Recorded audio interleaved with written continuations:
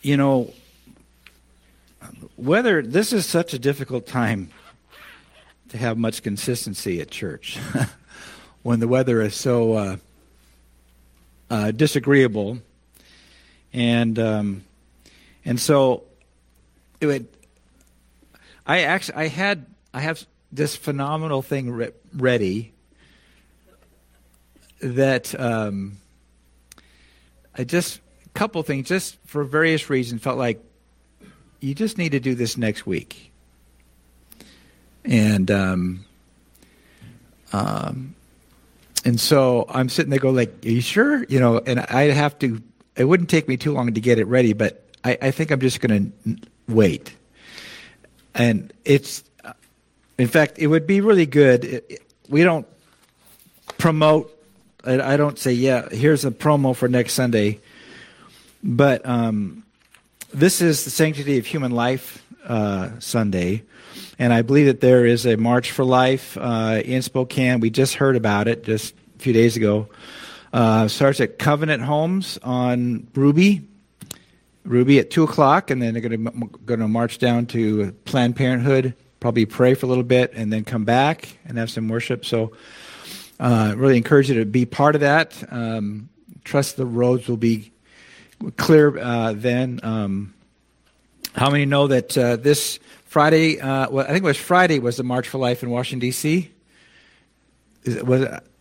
Yeah, because I think I was seeing pictures on Saturday. That might have to be Friday. But in the snow, it's snowing, and they had probably a couple 100,000 people there. And some of this, my whole message, and I have some video clips of things, is about the sanctity of human life and about our role. And so bring your friends, because we're going to really, this whole idea, just like I said, the opening song, and I didn't make up this phrase, somebody else said this, but we have to be, in America, we have to be done with devotional Christianity. You know, something that just, how to get me through my next day, and that's the biggest thing that we concern about. So, because we've got some pretty demanding things that are going on. The first 2 Sundays of this month, I preached about prayer, right? You all remember that, right? And that's the thing. So many of you weren't here one week or both weeks just because of weather or those kind of things. And so just this whole thing, why prayer? Well, it's the beginning of the year, but he has some prayer time. Okay, let's do that. No, if we're going to truly be able to stand in this hour like we need to, our prayer life has to be more than it's ever been. I don't care how much you know Scripture, or how active you are in various, initiatives or various things, pro-life stuff. But we absolutely need to be close to our Heavenly Father, not for the purpose of our employment in the kingdom of God, but in our relationship with God. And I'll tell you that I have had so much just come at me in different ways that prayer has been hard for me to do. In the very way that I preached about it here, because the enemy of our souls, he knows our weaknesses. He knows how to get our attention, all these kind of things. And this is an hour that we can't be distracted as the body of Christ. And I'll tell you too, we can't be divided.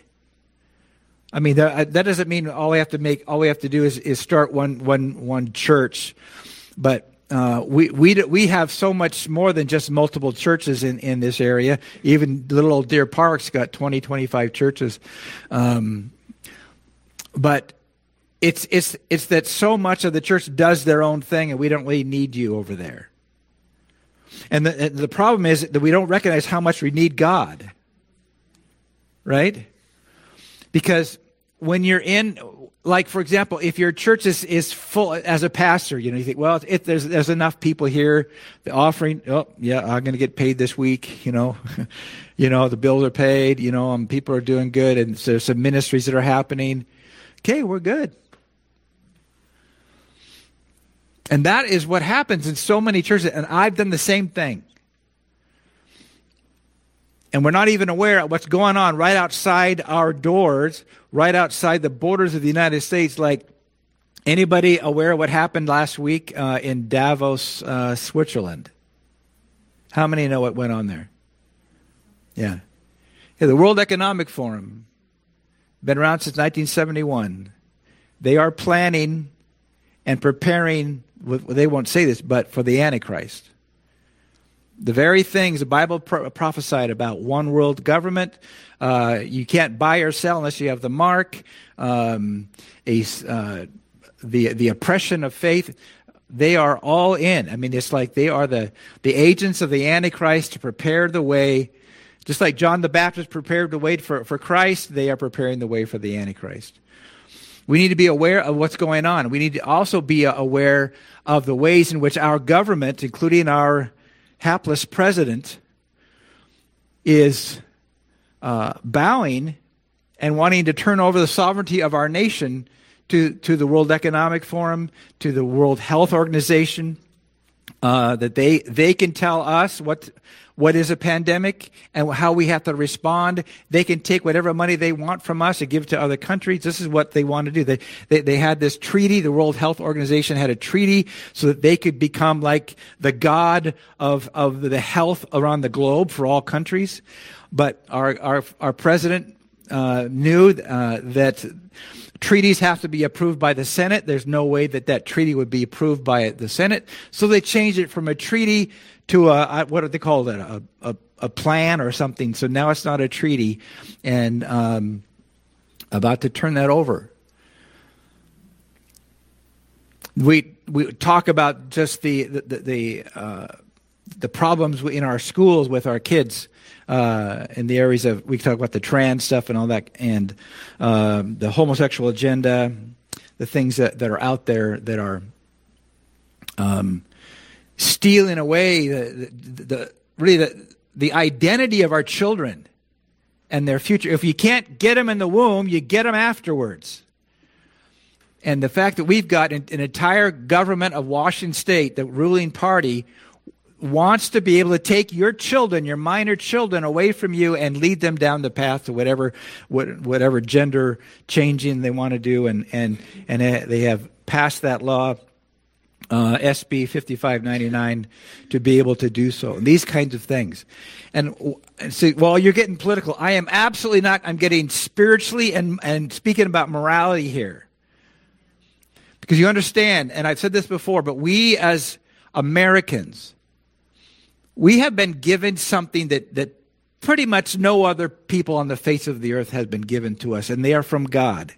It is a citizenship within a country that is run by we the people. That in America alone, really, the people are, the Constitution says we are the sovereign of this nation. Those in places of political power serve at the consent of the governed. That's what it states. And that we have been given this kind of, as stewards of this responsibility in this nation, to say, no, I don't like that. That if they serve us, we don't serve them. They work for us, we do not work for them. Now that's been flipped on its ear, and they think it's the other way around, and they've taken, our government has taken far too much power over your private life by promising to help you. Here's this free stuff. Oh, we like that free stuff. You know, when they were handing out those COVID checks, some people are so excited. They said, you don't realize the government has no money. They're taking not yours, they're taking your children's money, or maybe your grandchildren's money, and they're destroying this nation. My point, though, is that we are stewards, and I preached a message on this some time ago. Actually, I've done it other places as well. But that we are the stewards of the freedoms given to us. And when the church says, I can't talk about that, we just don't get involved in politics. We then abandon our role. The salt and the light are removed from the mix. And darkness and putrid stuff, the things of darkness, they produce the laws we have. And that's why we are where we're at today. We've abandoned our place as culture shapers. The gospel shapes cultures because it doesn't just help people get from here to there safely. It actually help us to order properly the kind of society we should have. Right? The Great Commission, Matthew 28, Jesus said, go and do what? He didn't, like I said, he didn't say go make friends with the world. There's so much of the manner in which so much church growth type things are planted in various things that as if our job is to make sure they like us. And so if they don't like us, then we failed somehow, these kind of things. No, he said go and make disciples, like of all nations, and then teaching them how to get saved. No, he doesn't say that. He says, teaching them everything I've taught you. The Sermon on the Mount, for example, is a great just illustration of how we should live in this world. The gospel applies to everything about how we live, what life should be. The Bible speaks about what a government should be and how we should relate to those in leadership. And it does not say just bow to whatever they say and submit. It says those that are there to do you good, submit to them. But when they abandon their constitutional position, like our governor has, and our president has, and all these, we could go, that it's time to what, was it Jefferson said this? That about to rebel against tyranny is patriotism or something. I don't know. I forget. It's our duty. Yeah. And so,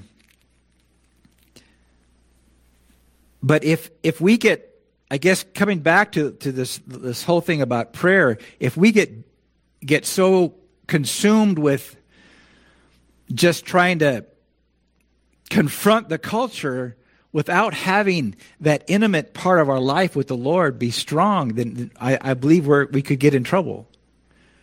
We can get caught up into other things and that kind of stuff. Because really, as we sang, He is the strength of our life, right? And we draw close to Him and we get our strength. We draw close to Him. He then speaks to us without sometimes you're not even knowing. All of a sudden, something jumps out in the Word, maybe something that you've heard before, God brings back to your mind. But He's the strength He wants to bring. And He gives us hope. Because I tell you, there's a whole lot going on right now that doesn't want to give you a whole lot of hope. Maybe I'm not the only one in this room like that. But in that song, all things are possible. My God is strong and mighty. My God is faithful. I didn't just pick that song because it's a nice song. I think that we could just begin to rise up to a new level of just a refreshed faith, if you will, that really is birthed out of having drawn close to our Heavenly Father and begun to know what it means to abide in Christ.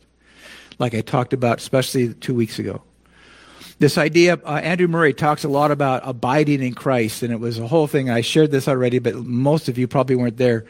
In 1921, in South Africa, the Dutch Reformed Church, they were concerned about the powerlessness, the ineffectiveness, the coldness of their church, of the Dutch Reformed Church. And they wanted to know what's going on. Had called a conference, told about 300 people came. I think about some were students and some were clergy, and they didn't know. They just said, "What's going on? Why is it?" And they said, "Well, maybe there's compromise, there's sin in the camp." Or I don't know. They went through these things, but they kind of no. And then they came down to this thing about prayerlessness. That they weren't praying. Even the pastors themselves. But quite frankly, if you get upset because your pastor's not praying and you're not either, then don't get on your hobby horse. And that how prayerlessness is in someone's life, as I've said, but he said that we realized it wasn't just like a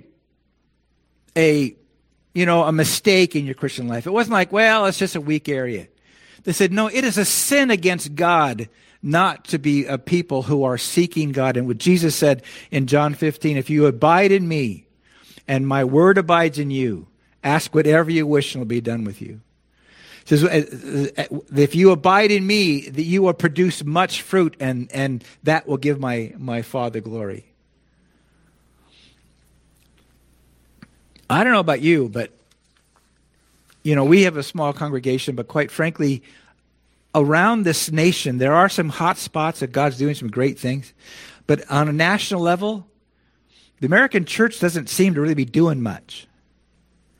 And back in the 80s, we started this, that's when the church growth movement came. I don't know if you're that familiar with it, but as a pastor, I'm very familiar with it, obviously, because all these, well, try this in your church, and you do this, and it'll bring new people in, and it'll do this and that, and all these different things. And not that they weren't bad. There'd be some really good ideas, creative ideas, ways to get out in the community, and they're all wonderful.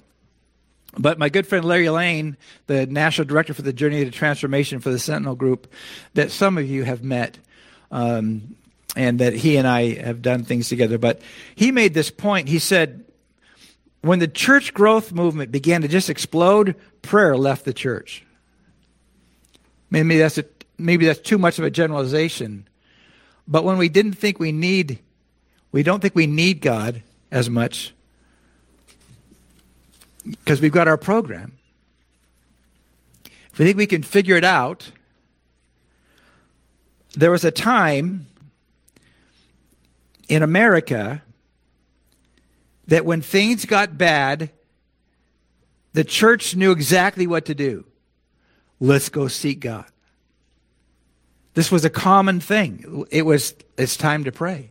I mean, Abraham Lincoln, during the Civil War, it called for times of prayer and fasting and humbling ourselves, repenting before God. He even had the insight to say that this Civil War that we're in is God's judgment upon America for what we did to blacks in slavery. The horrible things that we did.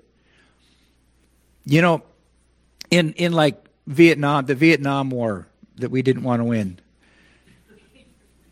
We lost 50-some thousand Americans, right?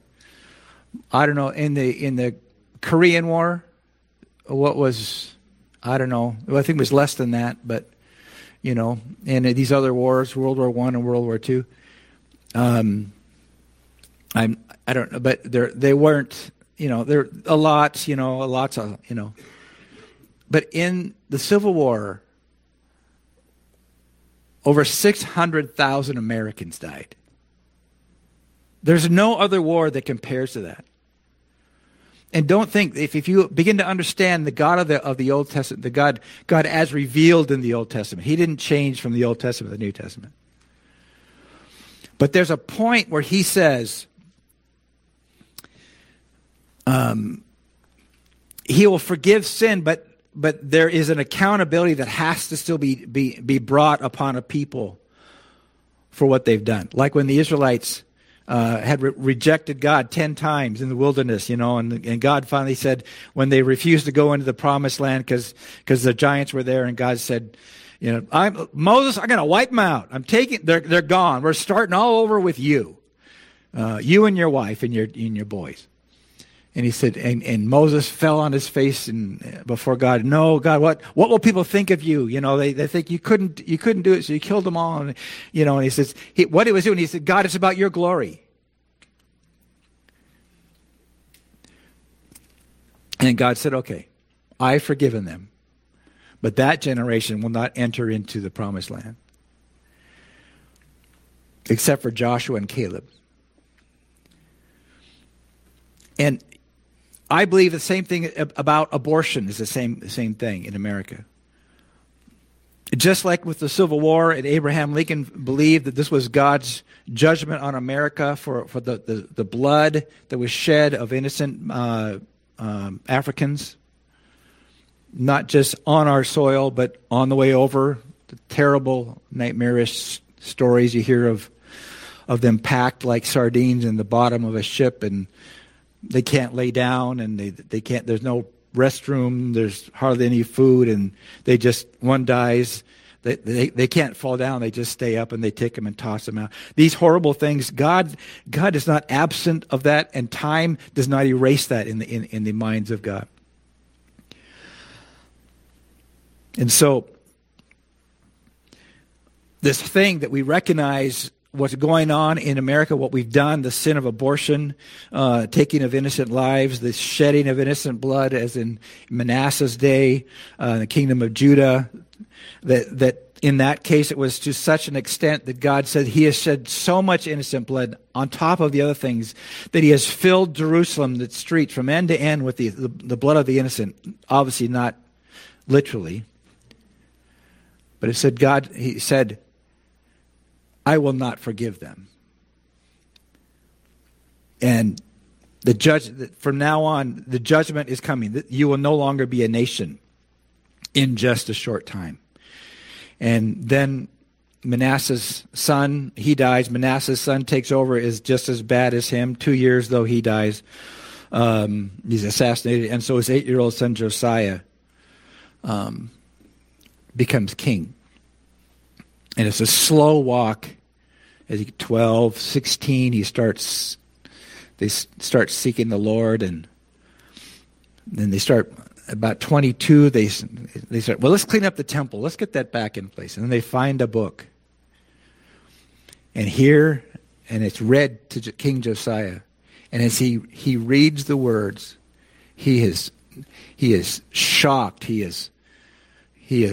I don't know what the word is, but he's struck with such fear because he realizes we have done all these horrible things that God said if we did, he would destroy us, and we're guilty of that. He tore his robe and he repented and said, "Go find somebody." Oh, Huldah, the prophet, go ask her, is there any hope? And so that the messengers went to Huldah and she said, "Yep, that's all going to happen. But tell Josiah, tell the king, I've seen the brokenness and his repentance." And the Bible says he repented like no king before him or after him, including David. But because of how he repented before me, it's not going to happen in his lifetime. You see, that's who we are right now. America needs a Josiah generation because I don't think we can escape the judgment that we deserve. But I know of a merciful God who responds to the repentant heart, no matter what you've done, no matter how much you've done it. If we will turn our hearts to him, there's going to be consequences. How many know that you've done some things and you were sorry for it but the consequences didn't go away, right? But that doesn't mean God hasn't forgiven you and has given you a fresh start. And that we as Americans have this role that we not only it's supposed to be we the people, but that it is our responsibility to hold our government accountable. It's our job. And the devil did this great thing in the church sometime, I don't know when it was, it's been decades now, obviously, at least. Certainly not like the pastors, the pulpits leading up to the revolution and the ones that followed for about the next 100 years. But that somehow don't talk, if you just talk about the gospel, don't talk about those things. Those political things. We don't want to hear about those things. That's you're not preaching the gospel. We just preach the gospel here. And look what's happened to America. And quite frankly, look what's happened to the church. There's places around the world. The Assemblies of God is the largest Pentecostal fellowship around the world. I'm not sure what the latest figures is, but about honestly, 5 years ago, it was about when the world was just not quite 7 billion people. The Assemblies of God itself had people around the world, believers, like about 65 million around the world, about 1%, almost 1% of the world's population. The point, and similarly around the world, especially in areas where there was the Pentecostal charismatic, that we believe in the dynamics of the Holy Spirit, the baptism, the gifts of the Spirit. There are places around the world where the gospel was growing like hotcakes selling at Waffle House or waffles at Waffle House. I don't know. And that's happening today in other parts of this world. I mean, marvelous things are happening, and many times it's under oppression. And yet we've got all the money, all the music, all the concerts, all the buildings, all the celebrity preachers, teachers, and singers.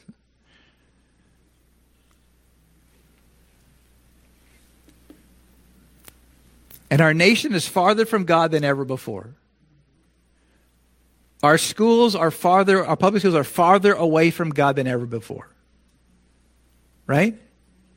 Our politics is probably the most corrupt, and it's always been corrupt because power and money always does that. But they're so in your face, and the fact that there are many people, especially young people, who want to embrace socialism, which is right out of hell, destroys nations.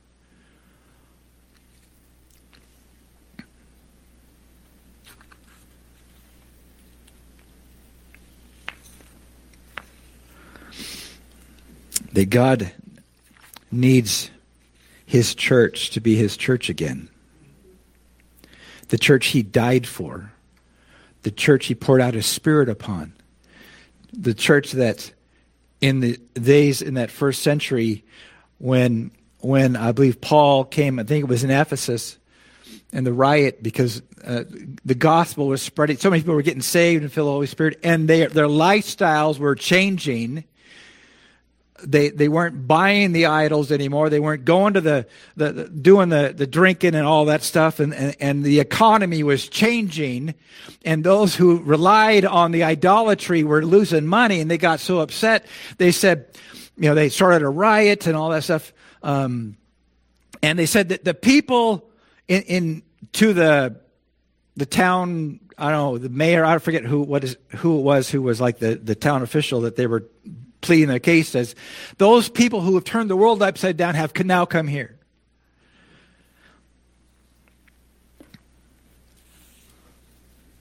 And they didn't have all the tools and toys we have. But they had the Holy Spirit, didn't they? They had the Word of God, and they also had a devotion to one another. That it wasn't about their life, it was about His glory. Amen?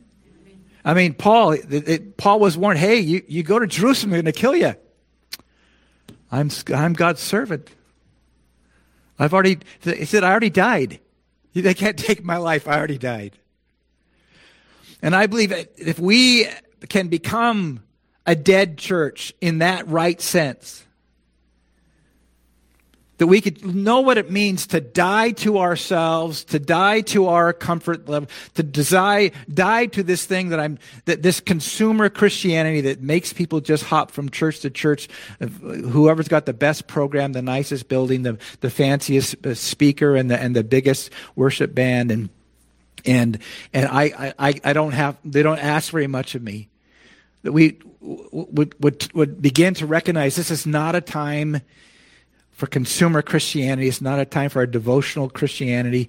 It's time that we become filled with the Spirit of God, that we get on our face for God, draw ourselves close to Him, that we would know Him, that we would know Him like we've never known Him before, that we're honest before Him like we've never been honest before Him before, And then we begin to ask him, God, do in me what I never really thought you could do.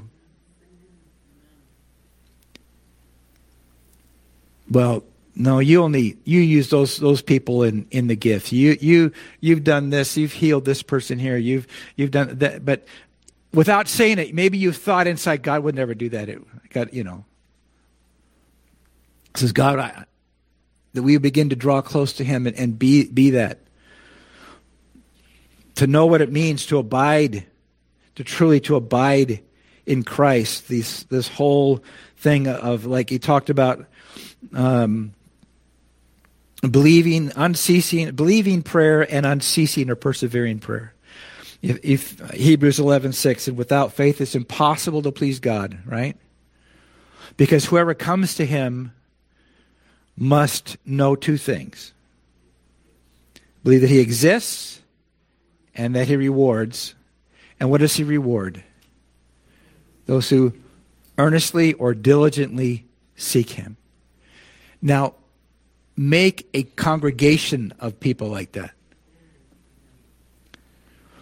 So, where can we find one of them? And this is God saying, you know what? The story of Gideon, and next week we'll talk about that, was not, God doesn't need the superstars. There's some Christian concerts slated to come through Spokane, and those are great and wonderful things. But I'm afraid sometimes we put so much stock in them, we spend all this money for these tickets to go to these Christian concerts. And then your church announces a prayer meeting and you can barely make it. Not you. It's those people out there. And I'm not saying anything that's not new, or that somehow I've mastered all this myself. Heaven forbid. No pun intended there. But this is a day that truth and the power of the Spirit of God needs to be displayed in his church. And he wants to use you. He wants to use you. Those words again, John 15.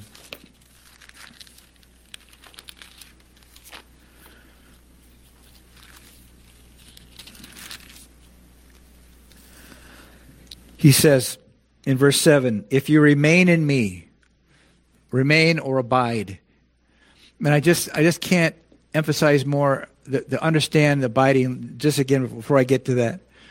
Just like Andrew Murray in his book, The Prayer Life by Andrew Murray, small book. If you didn't get it, please get it. If you forget what it's called, ask me or watch the video and fast forward it right here. The Prayer Life by Andrew Murray, written in 1921. It's recording the results of that conference when they discovered its prayerlessness, and as they went through and went farther into that.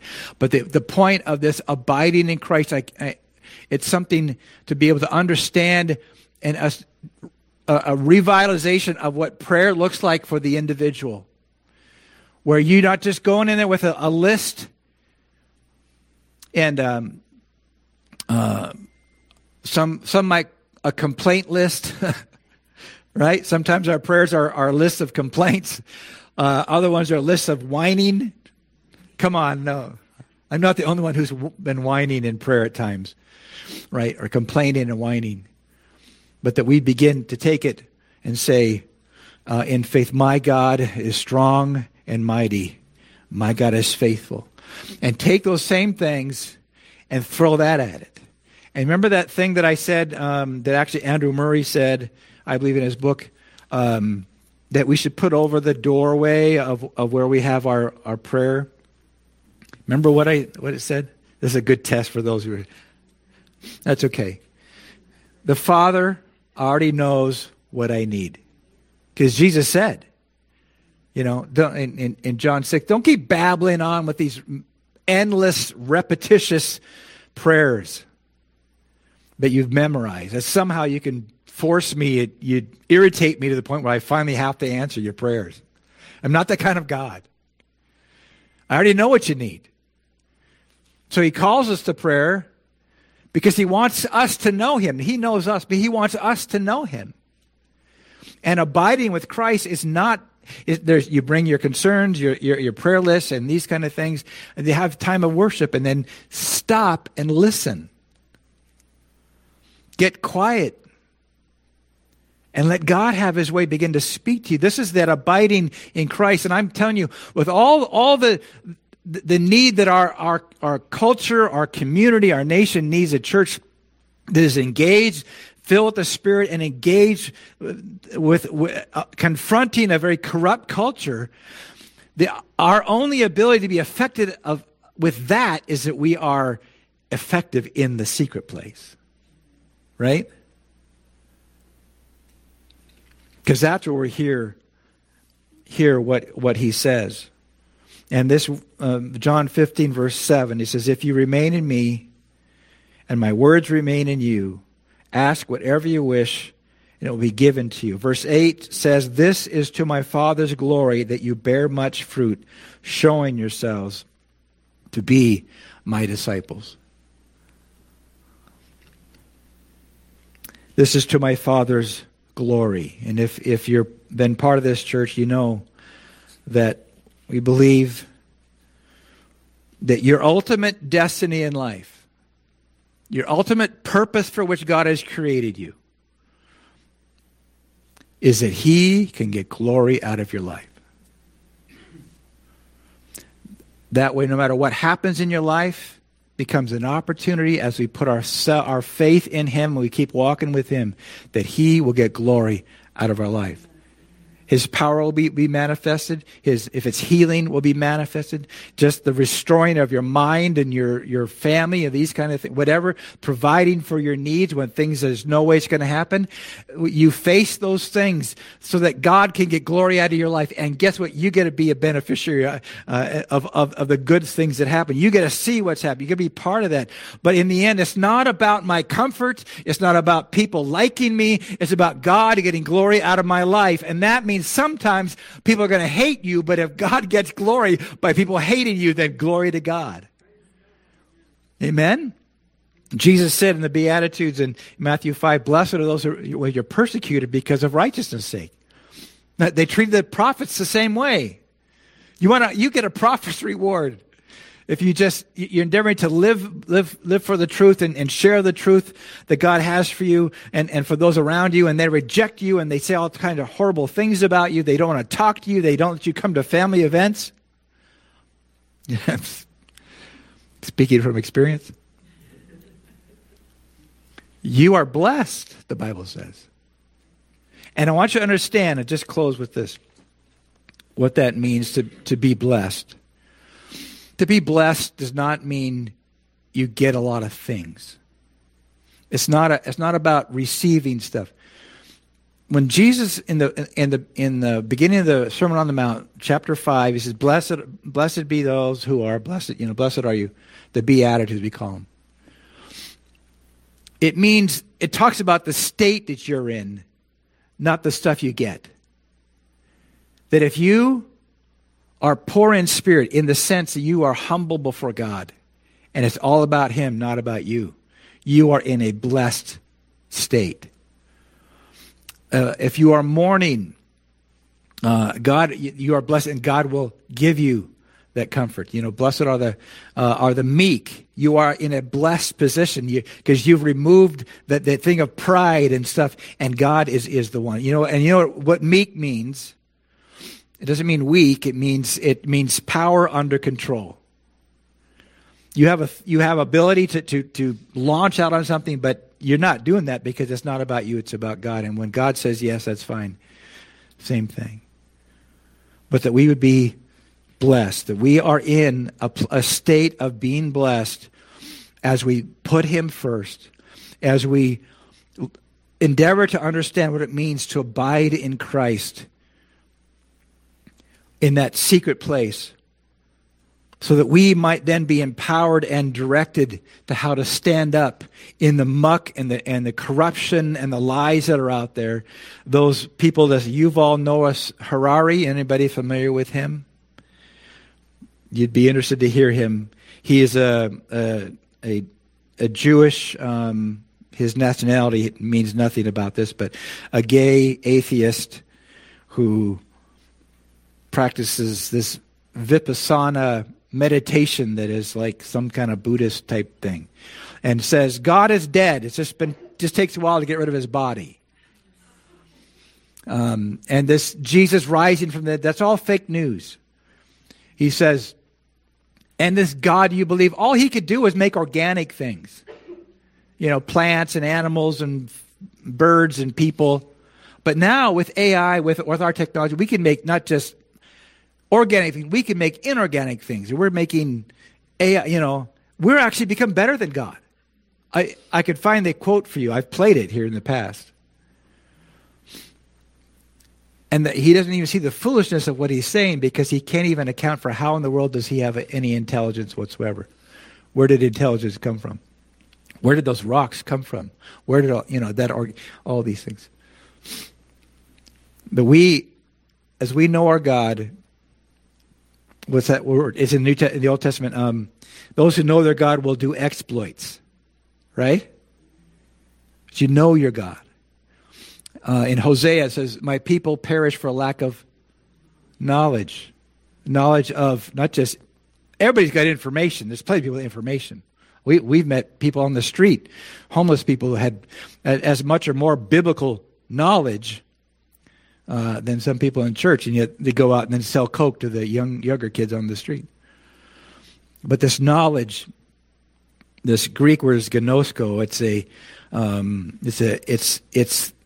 that intimate, close relationship type of knowing. That we could commit ourselves. Look, God, teach me to pray, to draw close to you, and help me to open the eyes of my heart. I chose that song on purpose too, that we might see what we need to see today. Because our children, our grandchildren, depending upon us to take a stand for righteousness because they can't right now.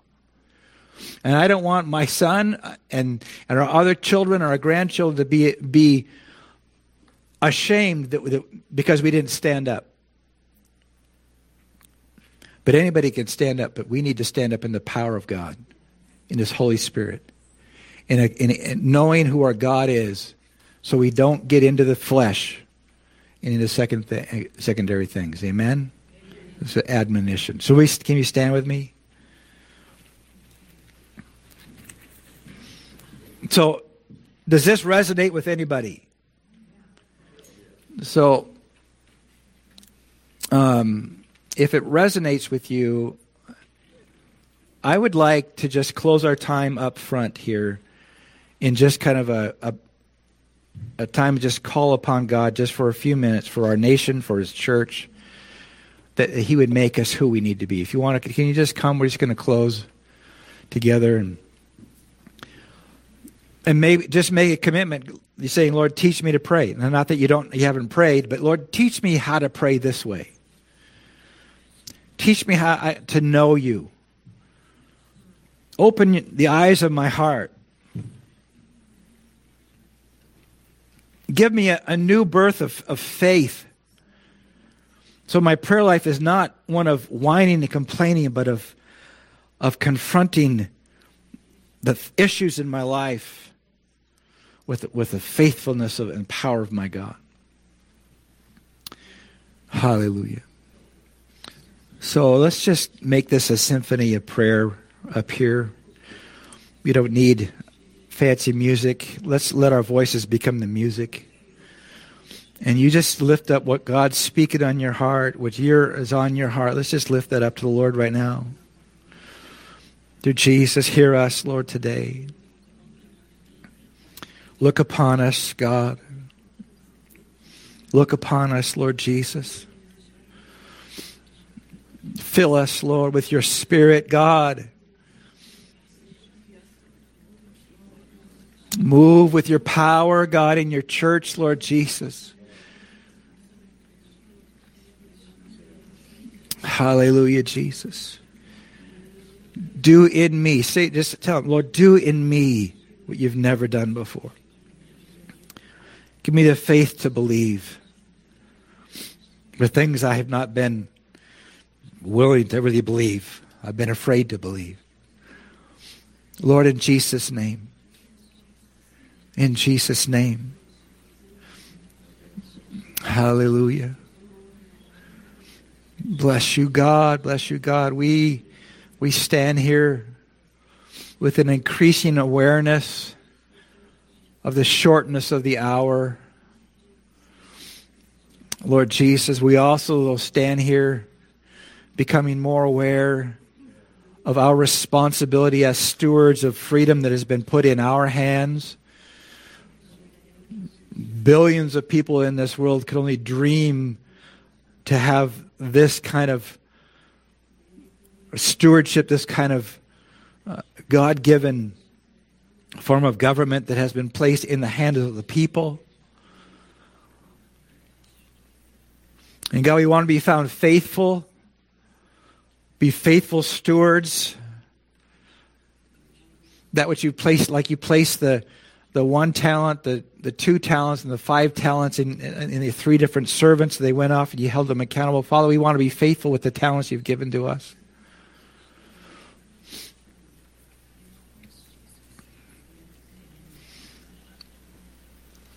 We just look to you, Jesus. And I just would invite 2 or 3 of you, just real quick, would you just lead out in a prayer along this vein that's on your heart? Let's just join. We'll just agree with you, just about 2 or 3 or 4 at the most. But can we just go ahead? Somebody just lead us out, and we'll agree with you. Thank you. We thank you that you are the loving Father that you are, and we just ask that you would strengthen us through your Son Jesus, through your own indwelling, through the Holy Spirit, Lord. And let us live your word in oneness with you, Lord. You say, behold, I've given you power and authority yes. upon serpents and scorpions, and mental and physical strength and ability over all the power the enemy possesses, and nothing shall in any way harm you, Lord. And we just stand on that word, Lord. We stand on that word along with all your other words that you have for spiritual warfare, Lord. Yes. Let us be your power and your feet and your light in this life, Lord. Yes. Thank you. Yes. Yes, Lord. Yes, Lord. Somebody else. Thank you, Lord. Hallelujah. Thank you, Jesus. Thank you, Lord Jesus, that you're the good shepherd and your rod and your staff, they comfort us and they draw us, but then you give us the same calling to go out and draw them in, to bring comfort, to call, to follow you. So, Lord, show us, yes. Make the connections that are needed to draw them in. Thank you. Yes, Lord. Yes, Lord. Yes, Lord. Thank you, Jesus. Hallelujah. Somebody over here on my right, your left. Go ahead, just lead out. Thank you, Jesus. Thank you, Jesus. Hallelujah, Jesus. Hallelujah. Lord, as we come before our hearts, Lord, just be with us and guide us into your direction that you want us to go, Lord. Yes. That your word will be a lamp unto our feet, Lord Jesus, and your glory will shine through your people. Yes. That we will be hungry for you and stir us, Lord Jesus, to want more of you. Lord Jesus, we want more Jesus. of you. Yes. We just give you the praise. We thank you, Lord Jesus, for Yes, what you've Lord. done. Yes, the doors Lord. that you're going to be open unto your people. Yes. That you have us set free people that are in bondage, Lord. Yes. That they will be set free from the spiritual things that are hindering them. Yes. Lord Jesus, that you go in your fire and go before us Hallelujah. and deliver them in the name of Jesus. Amen. Yes. Hallelujah.